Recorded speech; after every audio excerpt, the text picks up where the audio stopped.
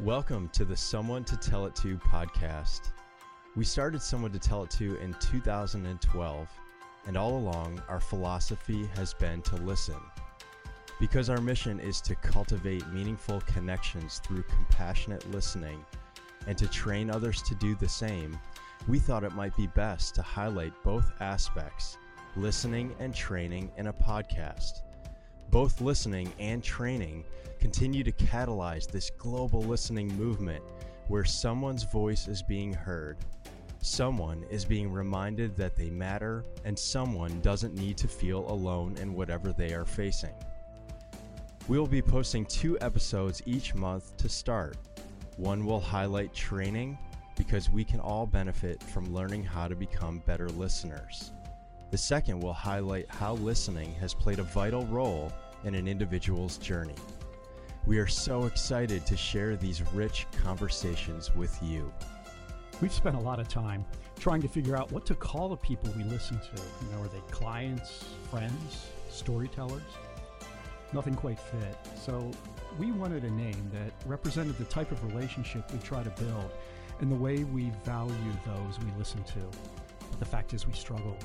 We struggled to find a single word that could accomplish what we realized, what we needed. So in the end, we were surprised to find the answer that was staring right at us. Someone. Someone with a story to share. Someone who needs a friend. Someone who is grieving, angry, lonely, afraid, or has questions about matters of faith. Someone who simply needs someone to listen. We always hope to establish a mutual relationship between friends who are sharing life's journey together. So that means that you are someone. You have a story worth sharing. You have inherent worth. You deserve to be seen, heard, and known. It also means that we are someone. We have stories of our own. We value showing up and listening and compassion. We want everyone to know the joy of engaging in meaningful relationships. You'll see us using this refreshed terminology from now on.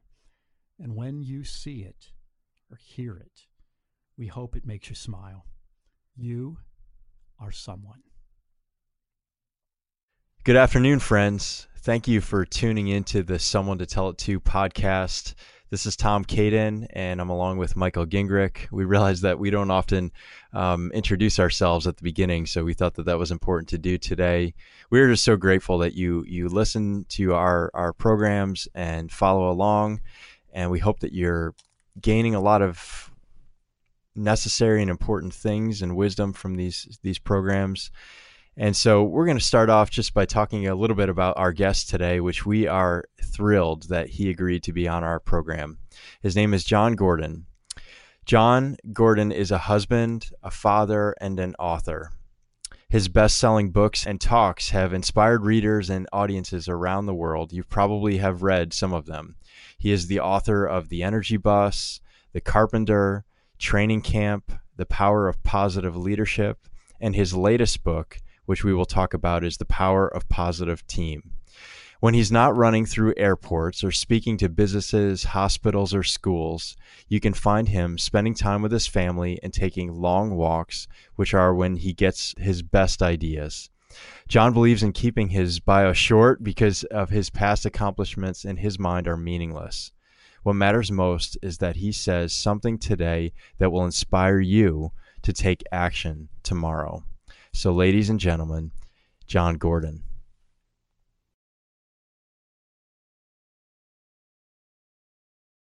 We are excited today to have as our guest the best-selling author, Jon Gordon. So, Jon, it's great to have you here. We want to start with a quote. And you talk a lot about purpose in your books, your speaking, your coaching. And there's a quote that we're not sure exactly who wrote it. Some have attributed it to Mark Twain, some to William Barclay. So you take your pick. But what really matters is what the quote says. It says, "The 2 most important days in your life are the day you're born and the day you find out why. We love that. Was there a defining moment in your life when you knew the why? The day my wife came up to me and she said, I love you, but I'm not going to spend my life with someone who makes me so miserable. You need to you need to change. Oh, wow. And out of that negative moment, I prayed. I said, God, why am I here? I know I'm here for a reason. Why am I miserable? And I realized I was so miserable because I wasn't living my purpose. And I asked God to tell me what that purpose was. And writing and speaking came to me in that moment. I'll never forget it. I didn't hear like this loud voice that said, you will write and speak. But I heard, in my mind, it was like, you're here to write and speak. I'm here to do that. And I knew in that moment that that's what I was going to do, like my mentor Ken Blanchard had done for so many years. He was one of my heroes at Cornell. And so I said, I'm going to go do that, and that's going to be my path for the rest of my life. How many years had you guys been married at that point? My wife and I have been married, I would say now it was about 4 years, 3-4 years. Okay. Yes, that was a pivotal moment for sure. Big time. And I started this journey of trying to be a more positive person, to be a better husband, a better father. I had 2 small children at the time. I was allowing the stress and the fear of life and all of the worried emotions and the feelings of not being able to provide for my family, and what happens if I don't succeed, and what about these 2 small children. And I was allowing all that fear, all that emotion to get the best of me. And that stress was beating me down. The fear was consuming me. And in that moment, I had to learn how to trust. So you had mentioned Ken Blanchard a moment ago. Ken obviously is a dear friend of ours, and that's actually how we got to know you. And if you remember us, a few years ago, we were down in West Palm Beach, Florida, visiting Ken. Ken had invited us to a conference that you guys were co-leading together, and we were privileged to be able to attend. And I remember at this time, for our listeners, I remember walking into this room where you and Ken were standing up front, and you came up to both of us and introduced yourself to us, which is so true to who you are and everything that we hear about you. But we didn't know what you looked like. And so you came all the way up to us to introduce yourself. And as soon as, obviously, once we knew who you were, based on your writings that we had read and everything, we just made the connection instantly. But just really appreciated the fact that you went out of your way that day to welcome us and make us feel appreciated. And obviously the conference was just fantastic and really cemented our love for your writing and your speaking and your workshops and everything. And we've just been following you ever since. So thank you. I appreciate that. I have to say, I don't remember you guys at all. And that's okay. We assumed that. Yeah. We figured that. No, I'm just teasing. No, I'm just kidding. I'm kidding. No. Okay. I totally remember. We even talked about it, and you had even started a Facebook page around your nonprofit, and I do remember it very close and very like it was yesterday. And I remember you telling me that in that moment, and even talking about your affiliation and your work with Ken on that. And so that was our conversation. So I have a really good memory, so I'm able to remember a lot of things. And so thank you. I do remember that moment. So many people. Well, we are impressed. Yeah. So thanks for telling us that. And if you didn't remember us, that would have been okay too. Yeah. Yeah. And actually, we this is also important for our listeners. We had reached back to John shortly after that conference and just said, hey, would you be willing just to maybe endorse our work, or as you learn more about our work and possibly, maybe do a newsletter blast. And John, I remember your response in one of the emails. You're like, I don't know if you guys are ready for that, because I do have a pretty substantial following at this point, which that was many years ago. And we're glad that things have worked out the way that they have, because now we're at a different place as an organization. And we think we are ready. We hope we're ready. Yeah. Okay. You're ready now. That's definitely. Yeah. Okay, we're going to start here. We'd like to talk about trust. That's we think, a very important thing in getting people to connect with one another and people to get to know one another. That trust is really essential. And in your book, Soup, you have discussed how trust is one of the most essential ingredients to building a great relationship in a winning team and a culture of greatness.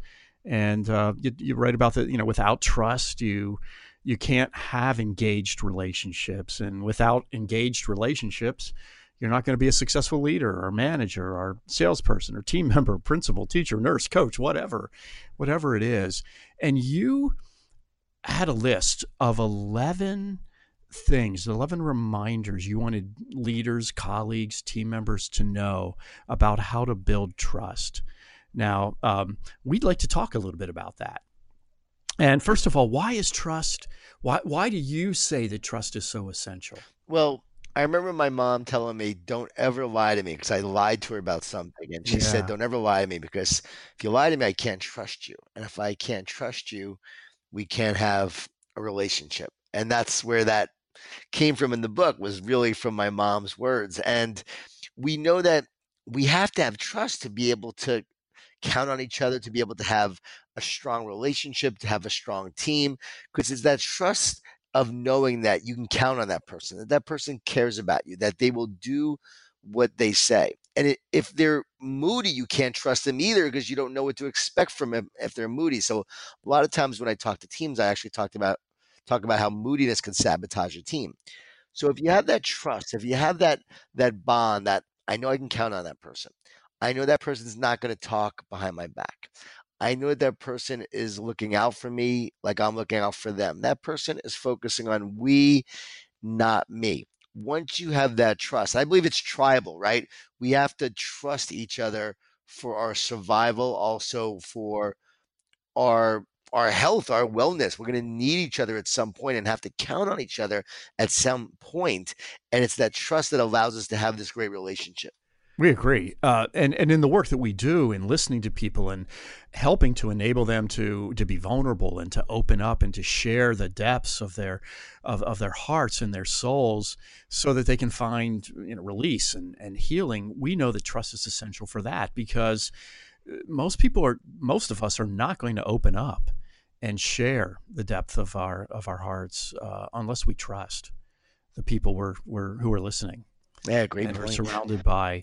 And so that is so important. And we resonated so very strongly with this in your writing and appreciate it so much. So we loved this when we saw this post that you had made about this list, and you had asked your listeners, your readers, what did I miss on this list of 11 attributes or characteristics of trust in a team, in a company, an organization.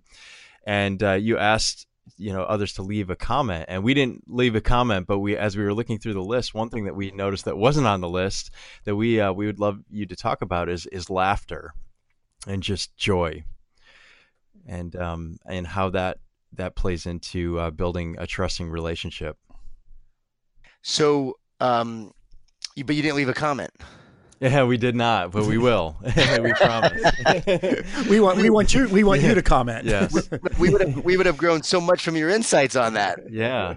I mean, what would you say? Yeah, well, it's just in our work, we deal with such heavy matters. I mean, people generally don't reach out to us through someone to tell it to unless they're carrying some heavy burdens. And so we find that laughter truly is one of the greatest medicines, because it does lighten people's load. It lightens the burden. It reminds us that there still is goodness and things worth celebrating in the world. And obviously we all go through deep trials and tribulations in life, but we also believe strongly that we can all rise above our trials through moments of peace and calm and serenity and goodness and humor. Yeah, then. And humor. Yeah, and I think the number one thing that we're asking of the people that we meet and interact with, even strangers on a plane, you're thinking, can I trust you? When we meet people, we're subconsciously thinking that. And when you have someone that you can tell something to, and you know that you can trust them and you share. Once you do and you're vulnerable, that vulnerability then paves the way for a meaningful connection. And that connection and bond then leads to commitment. And then once you have commitment, then you have a strong relationship and a strong team. I always say you have to have connection first before commitment, because you'll never have commitment without connection. So it's the connection that leads to the commitment. So there's a process that has to take place for trust to occur. It's not like right away I could just know I could trust you, but there's a sense that I can, and then over time, that trust is developed by someone's actions and by their follow through and by their integrity and how they live their lives. So here's another list that you've had in your recent writing. You said 5 ways to love your team, coworkers, and family today. And I'm just going to read them, and we'd love you just to expound upon them. Number 1, make time for them. Number 2, obviously we resonated strongly with this one, listen to them. Number 3, recognize them. Number 4, serve them. And number 5, bring out the best in them. Yeah, these are from the Energy Bus, actually. That's right. And 5 ways to love your passengers. And all these ways allow you to build that relationship and let people know that you're there for them. Listening is one of the best things you can do. We're not very good at it, right? Because we're all trying to talk. But when we do listen to someone and hear what they have to say, we let them know that we care about them. My wife, when I listen to my wife and she's like, all right, you're really listening to me. This is great.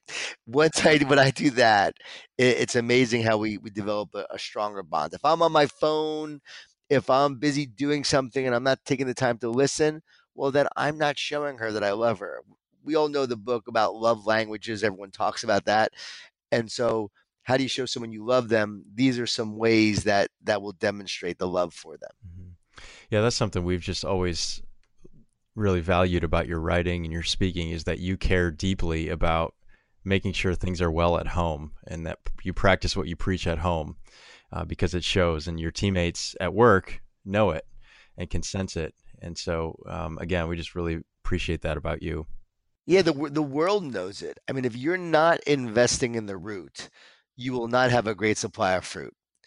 You may have a short-term harvest, but it won't last. You have to make sure that you're investing in that root, in your relationships, in the people that matter most. And I had to learn that lesson over time. It wasn't always the way. I mean, when my wife almost left me, I was not someone who was devoting my energy and time to being a great dad and a great husband. So I had to learn to invest in that root. But I have seen the fruit of doing that, and I've seen the impact on my marriage and my kids. 22 years now my wife and I have been married, and I would say we have a really strong marriage, and it's something we've worked at a lot.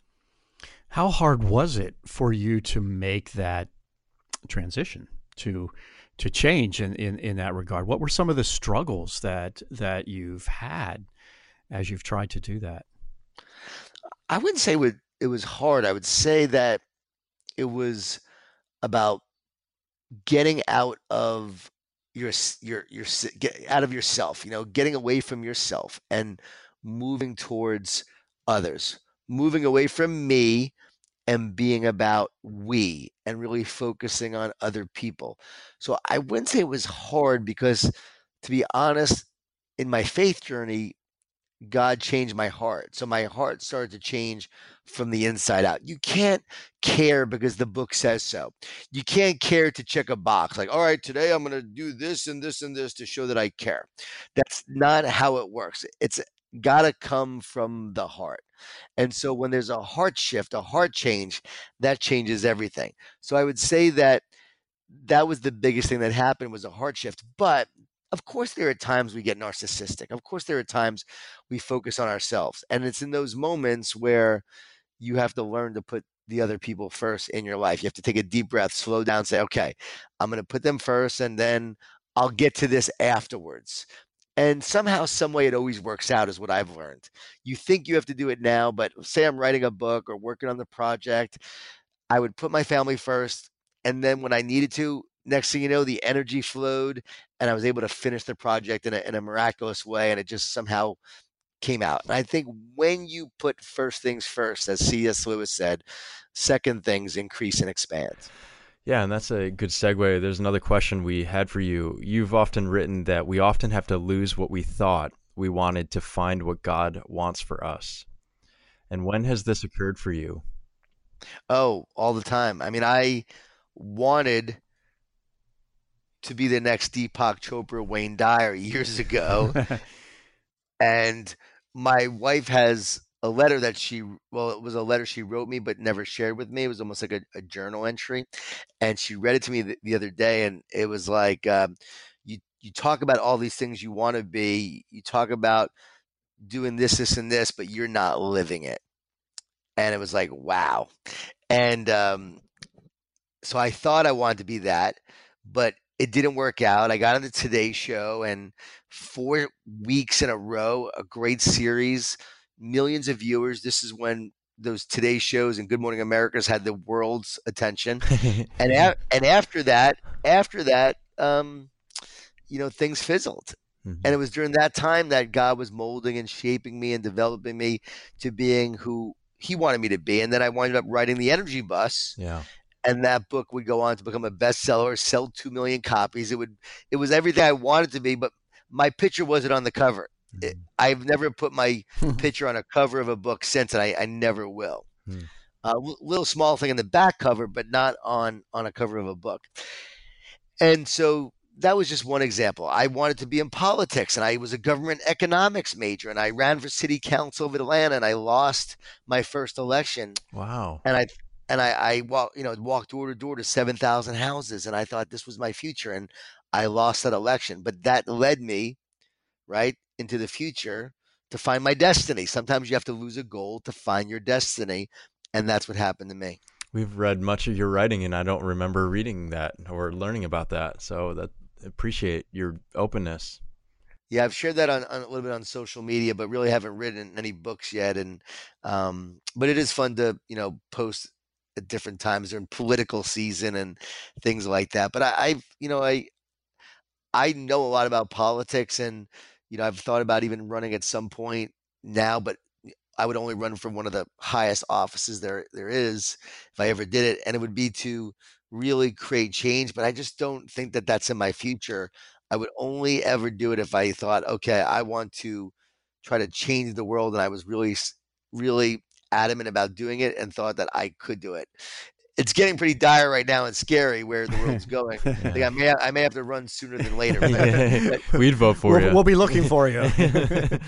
but again, I don't know.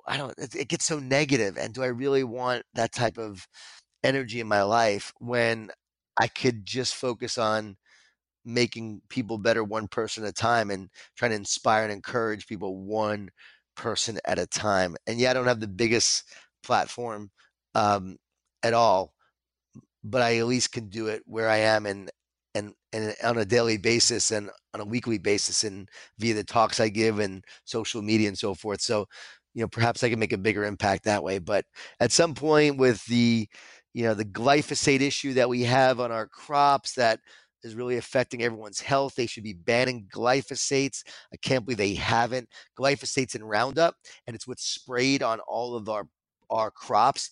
And it's why, if you actually track from when they started doing that in the 70s and 80s to really getting into it in the 90s, that's when all the gluten sensitivities came about. It makes so much sense when you look at the incidences of chronic disease and gut issues and irritable bowel and all the challenges people were having and autism, all tied to this one thing, and yet no one's doing anything about it. So something like that would drive me. The injustices that we have and in the world in terms of my wife was arrested at the airport not too long ago, and because she had a lipstick taser on her for protection, but forgot it was in her purse, and next thing you know, she's being handcuffed by 3 big policemen in LaGuardia Airport. Wow. And that gave us it's a long story. It's a funny story. I'm not going to go into it now, but it's funny in a lot of ways now. Look back. Was it funny at the time? I'm sure it wasn't funny. No, it was not. It was not funny. I mean, when they came out and they said, got good news. Your wife's not a terrorist, and she doesn't have a record. I'm like, okay, that's good to know. things like that. It was, yeah, it was a Twilight Zone experience. She was gonna have to stay overnight in the Queens City Jail. They were gonna move her to the Queens City Jail from the LaGuardia Jail. She was gonna have to stay overnight because the judge wasn't in. She would have to see him in the morning or even the next day. I'm thinking this is crazy. She said, "Here, just take it." They said, "No, we have to arrest you." And we had the resources to deal with that and get her out. But I think about, what about all the people who get arrested that don't have the resources? What about the people that are put into jail because of the color of their skin?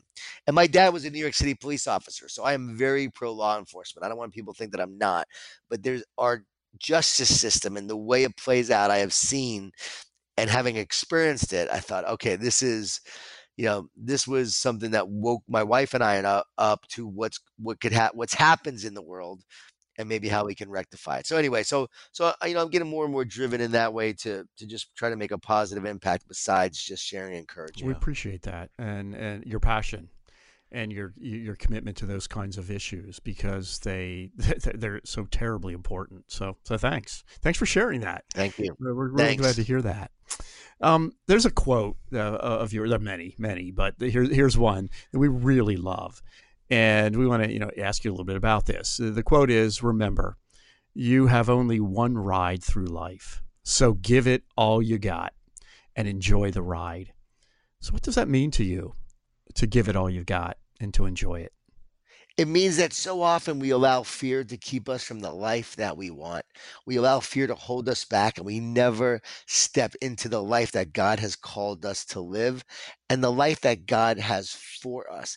I believe that God has a plan for our lives, but we have to receive it. Like, we get these ideas, we get these impulses, we get these visions, and too often we say, "Oh, that can't happen," or we don't believe we're worthy. So we don't feel worthy, or we don't believe it's possible. And so we're never able to receive what God has for us. Our job is not to doubt it. Our job is to say, okay, I have this idea, I have this vision. Maybe it's something I got to go for. And then say, all right, I'm going to take action. I'm going to believe somehow, some way it's going to be possible. And if it doesn't work out, okay, I tried, I put it out there. What am I supposed to do next? And I think we allow the fear to hold us back. My wife and I moved to Ponte Vedra Beach, Jacksonville area from Atlanta 18 years ago in June. And we were young, and my wife said, let's move to the beach. She wanted to move to the beach. I said, fine. I had a job in sales. I didn't know how I was going to pay the bills if I lost my job. I didn't know what the future held. I knew that my wife wanted to move to the beach, and we had a dream of living near the water. So we just said, hey, let's go for it. We're young. Let's go for it. We move. A lot of things happened. I lost my job. The dot-com crash. That's when my wife almost left me. There were a lot of negatives, but out of that came my vision, my purpose, my passion. Started writing and speaking, and now I get to live this life that I could have only dreamed about back then. I'm doing what I love. I'm doing what I'm called to do, and it wouldn't have happened if I didn't take that leap of faith. So I know that people are meant to take a leap of faith. You only have one ride through life. I am 48 years old right now. So how many more years do I have left? How many more great years do I have left? Maybe 30 great years, right? Brings me to 78. Only 30 years. That's less than I've lived right now. Maybe my mom passed away at 59. So I'm 11 years away from when my mom died. My dad, who raised me since I was 5, he just passed away a couple years ago. He died at 72. So you really evaluate your life, and you say, you know what? What am I so afraid of? Like, I could die tomorrow. Like, I'm going to go for it. I'm going to enjoy this ride that I have. I'm not going to let fear keep me down. And I'm going to move forward with faith and trust. And I'm going to work hard to make it happen. And I think so often we allow fear to keep us from moving forward, from taking chances, and from going after the dream that we have in our heart. What are we so afraid of, do you think? We are not afraid. We are instilled with fear. It is a spiritual battle.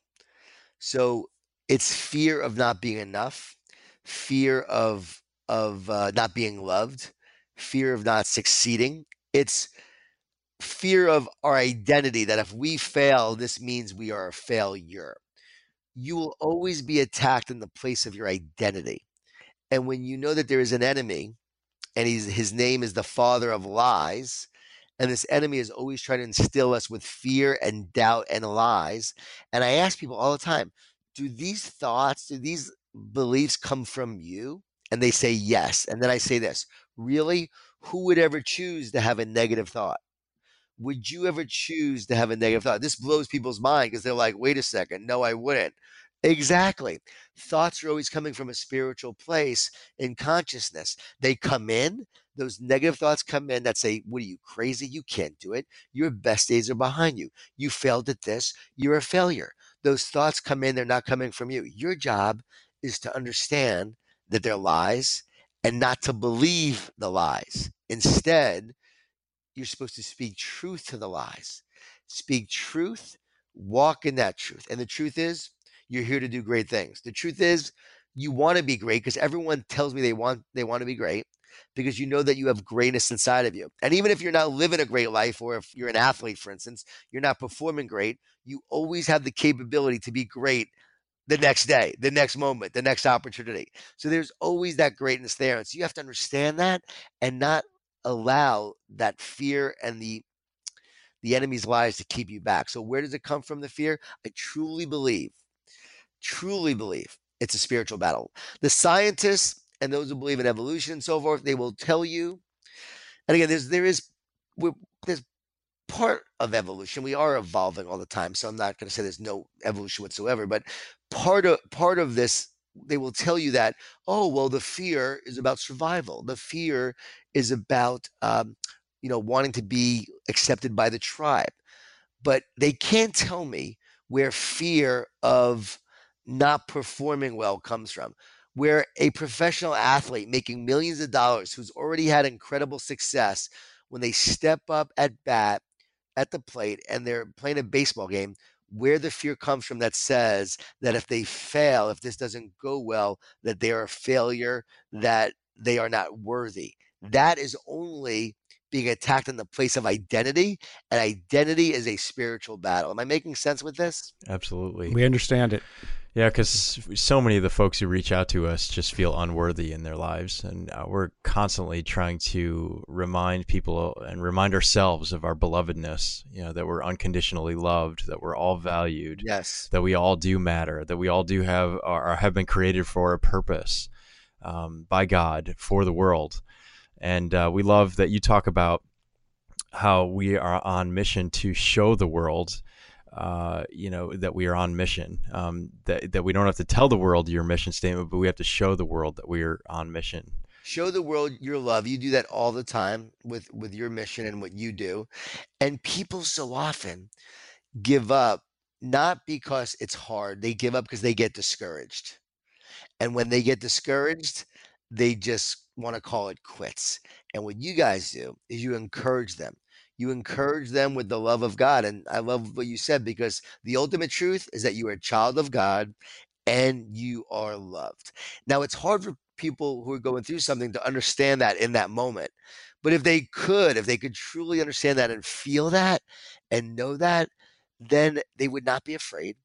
They would not feel fear in that moment. Their identity would be rooted in who they are in God, that they are loved by God. And they would understand that there's a purpose for their life. And that they would then, in that feeling, in that moment, then be encouraged and hopeful to continue to move forward, to live another day, and to continue to work towards this plan that God has for them. And I think that's what we have to do. We have to let people know that too many people are giving up their lives today because they are discouraged. And so the enemy uses the lies. He distorts truth.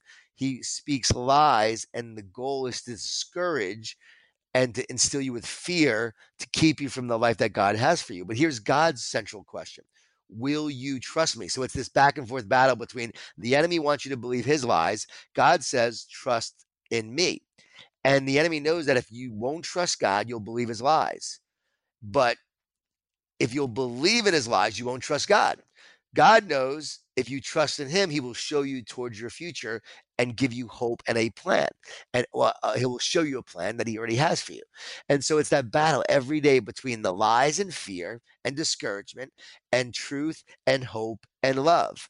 And once you can see that how this battle is being played out, how this game is playing out, and you understand, you can choose, right? Mm-hmm. You could choose the light instead of the dark side, the force, right? Star Wars, Right. the battle of good versus evil. Harry Potter, instead of choosing, the wicked side, you can choose the Harry Potter side and that branch and go in that direction.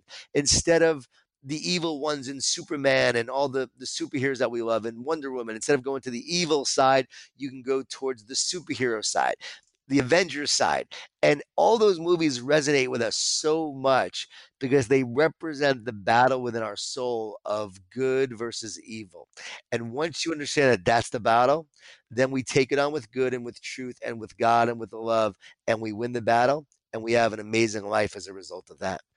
John, we just are resonating so much with everything you're sharing here. One thing that we love that it's a practice that we've adhered to for several years is this idea of choosing a word to live by every year. And what's your word for 2019? It's expand. Last year was connected, but this year is expand. And I don't want to expand the waistline, but I want to expand. I want to expand my capacity to do all that I know that I'm called to do this year. So I knew I needed to expand my capacity because last year I had some health challenges and some gut health issues. That's how I did all this research on gut health and why I'm having so much stomach issues. And then I realized millions of people are as well. And so that's how I found all about this, trying to be healthy myself. So I wanted to expand this capacity. I want to expand my influence. So we started a training company. We're now developing positive leaders around the country and the world. And that's our mission to develop positive leaders who make an impact on others in a positive way and change the world. So now we're doing that. We just had our first couple of trainings. They went amazing. So we're doing these public trainings now. So I need to expand that. And we're expanding a consulting model where we're developing teams to help teams become stronger, more united, more connected, more committed teams. So we have consultants that are joining us to work with teams to actually help them become more united and stronger. Because I feel like God wants positive leaders who will impact others. And God wants us to build stronger teams because it's the united teams and the strong teams that make an impact. And he wants us to be a strong team. Same thing with relationships. This goes for marriages as well. Same principles apply.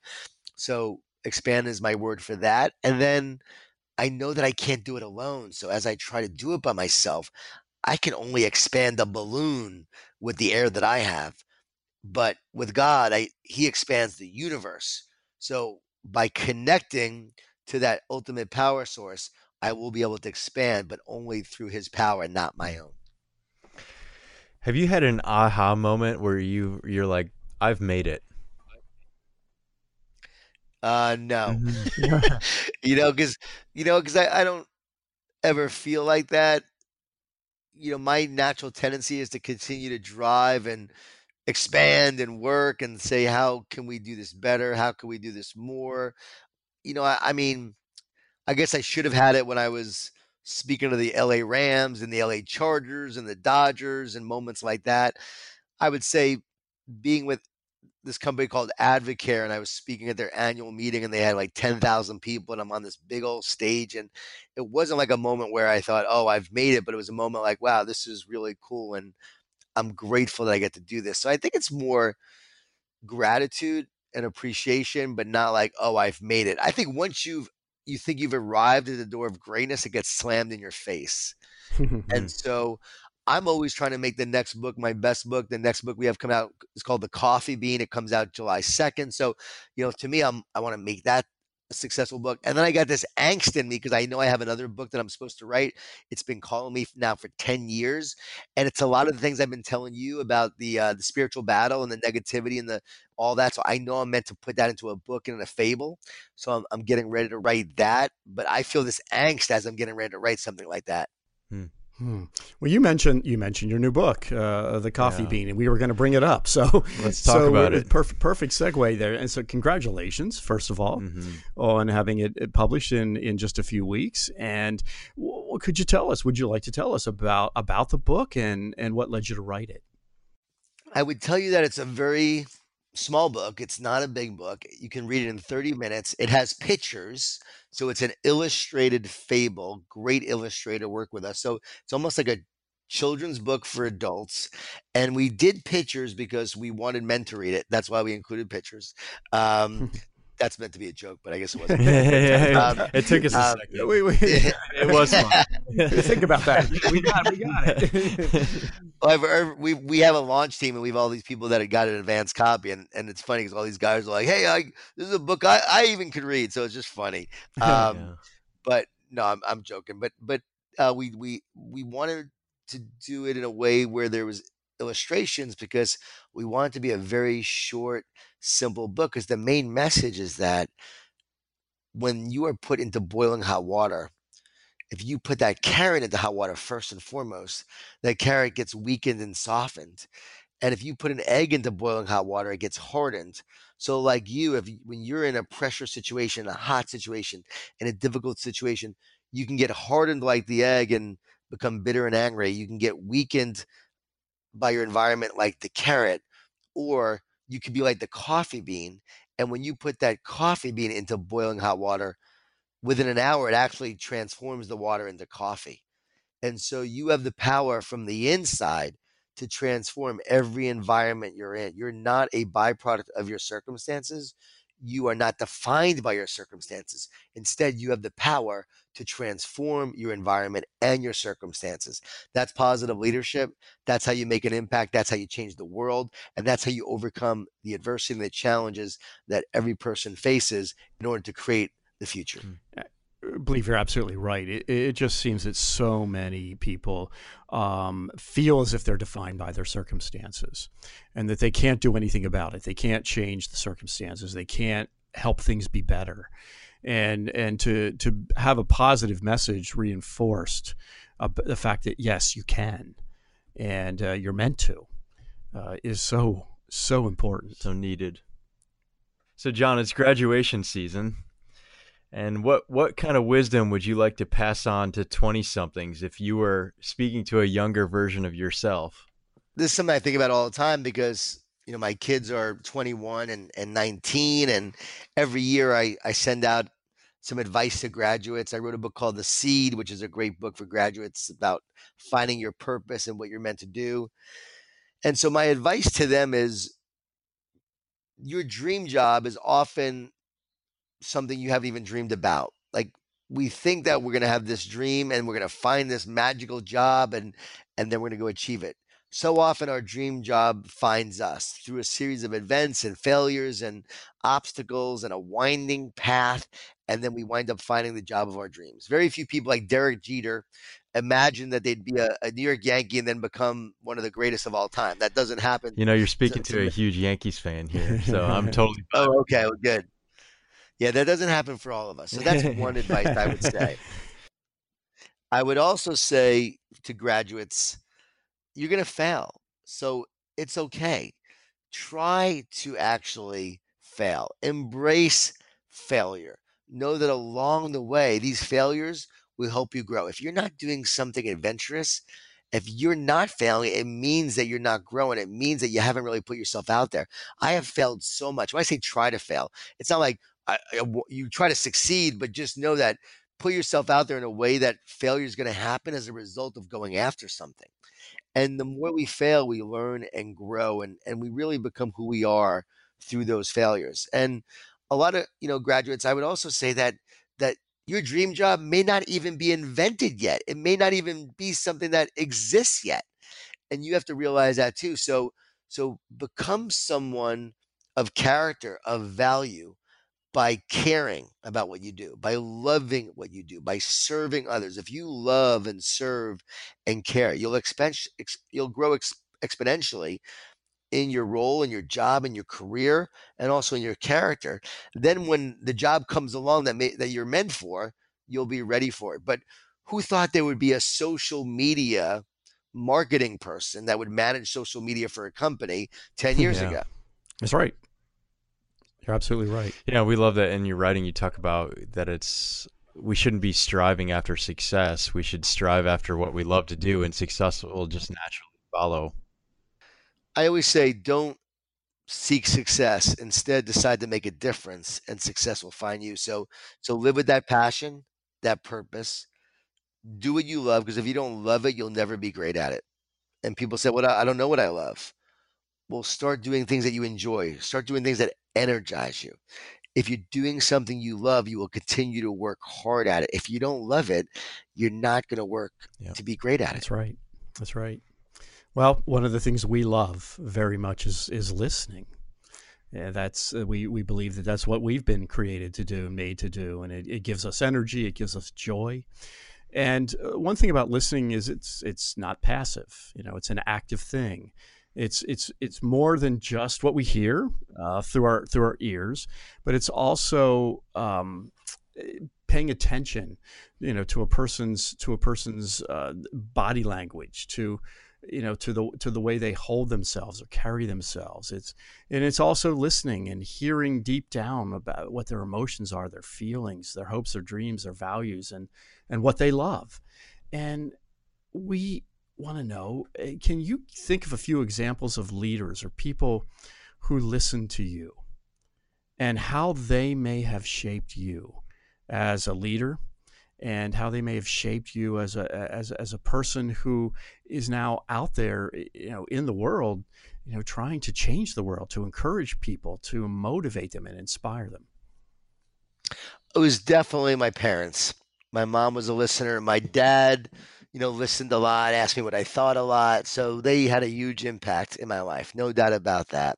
I had teachers that listened to me and that spoke life into me and believed in me. And without those teachers, I would not be doing what I'm doing today. They encouraged me to work hard, to play lacrosse, for instance. One of my coaches did. I wound up going to Cornell University. Experience changed my life. So that would not have happened if I didn't have these teachers who listened to me and impacted me. When I speak to schools, which I do often, I love to talk about the teachers who cared about me, who listened to me, and made an impact in my life. So I would say those are the folks that really, really encouraged me and listened to me and changed my life as a result of that. Yeah, we often say that when someone's truly listened to you, you just never forget it, and you never forget them. Excuse me, what'd you say? I wasn't listening. That's right. Nice. We've never heard that joke before. That was really. Should we cut that out, guys? That was really bad. No, I'm just kidding. No, we love you again. Since we brought this up earlier, sense of humor. We think it's so important, and those kinds of things just diffuse us just a lot, and a lot of negativity. So thanks for doing that. We've never heard that before. Like, oh, funny guy, Mr. Positive being funny. Yeah. Well, again, we just are so grateful that you took some time to be with us. This has been something that's been in the works for a while now, and thank you for just for all that you are. I mean, everything that you instill upon others, that the messages that you proclaim, you are having a significant impact in the world, and you've had a significant impact in our lives. We want you to do something for us real quick. So we have a board member who he runs a CPA firm here by us here in Pennsylvania, and his wife is a huge John Gordon fan. And if you could she said, I would do anything to be able to meet him face to face, but she can't obviously be here today with us. But we just wanted to see if you would give her a hello and, just to tell her that you value her. It's the Gift family. GIFT. So Mrs. Gift, I just want to say thank you for reading my books, and I really appreciate your encouragement. And it's an honor to be able to say hello to you and tell you thank you. Thank you for all that you do. And I'm not the hero you are, because I write, but you're out there making a difference every day. And I have a feeling that she's someone who makes a difference. Absolutely. Well, thank you. Thank you, John. You're making a difference too, as we said, and we appreciate that so much. So And guys, and I do want, and then guys, I want to recognize Ken Blanchard too for a second. I mean, we mentioned Sure. him a few Mhm. times, but I do have to recognize him because one, he's a mutual friend of ours. But without him, there's no way I'm doing what I do. So he he s- he spoke life into me. He believed in me. He wrote the forward to the Energy Bus. So when people were picking up that book for the first time, they saw my name, but they also saw Ken Blanchard forward, and I guarantee it's why they read it in the first Yeah. place. And so, you know, whenever there's anything I can do for him, he asked me to do a retreat with him for his church, and I was there in a heartbeat. Like, I'll do whatever he needs, and I'll always be there for him. So he's just such a special person in my life and an amazing person. And then I actually had a retreat recently where we did a servant leadership workshop together in California, and it was so much fun because we did it together, and we had all these people come from all over, and I asked him to do it with me, and he did it, and it was just incredible. And he talked almost the entire time. He was like, it was easy for me. I'm like, all right, this is the easiest workshop I've ever given. And I even said, hey, Ken, can I say something? He looked at me, he goes, yeah, you can talk right now. And it was so funny. It was so funny. And because he was so on, and he was like in his element, and he was sharing his joy, and he was making an impact. And it was just so great to do that with him. And it was a moment I'll never forget. And the people that were part of that with us, it was like watching the best of the best do his thing, towards the final stretch. And now he's 80. And so really, really special to have done that. So Did you attend his 80th birthday party?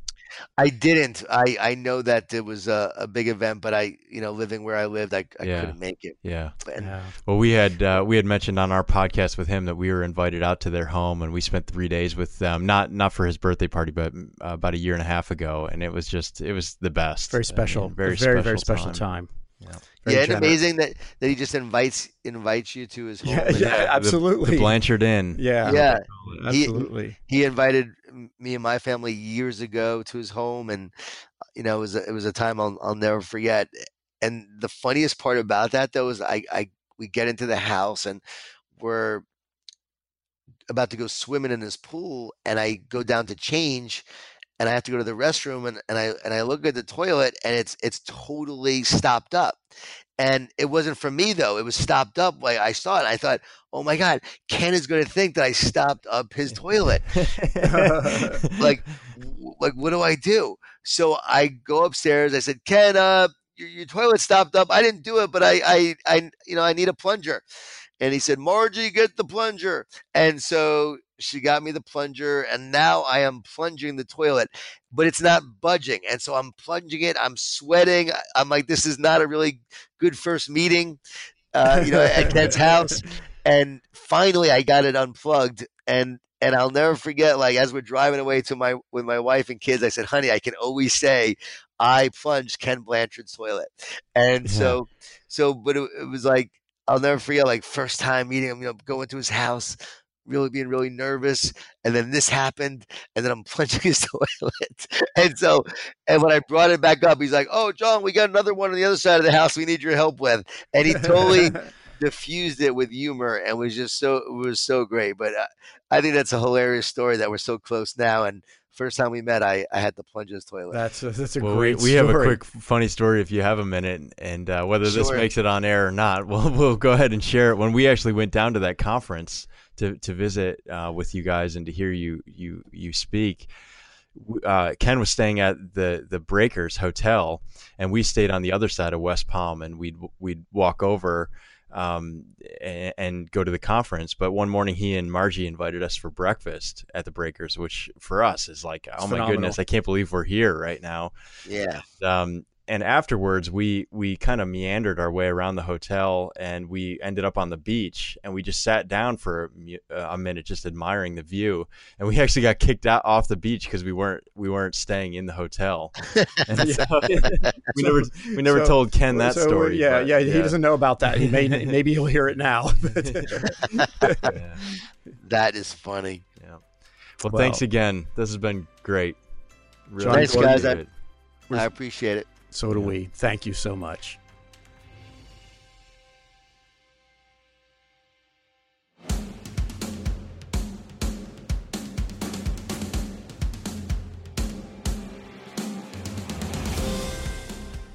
We thank all of you today for joining us on the Someone to Tell It To podcast. We thought that John Gordon was a tremendous guest, and we're so grateful that he could join us. And we're grateful that you join us too.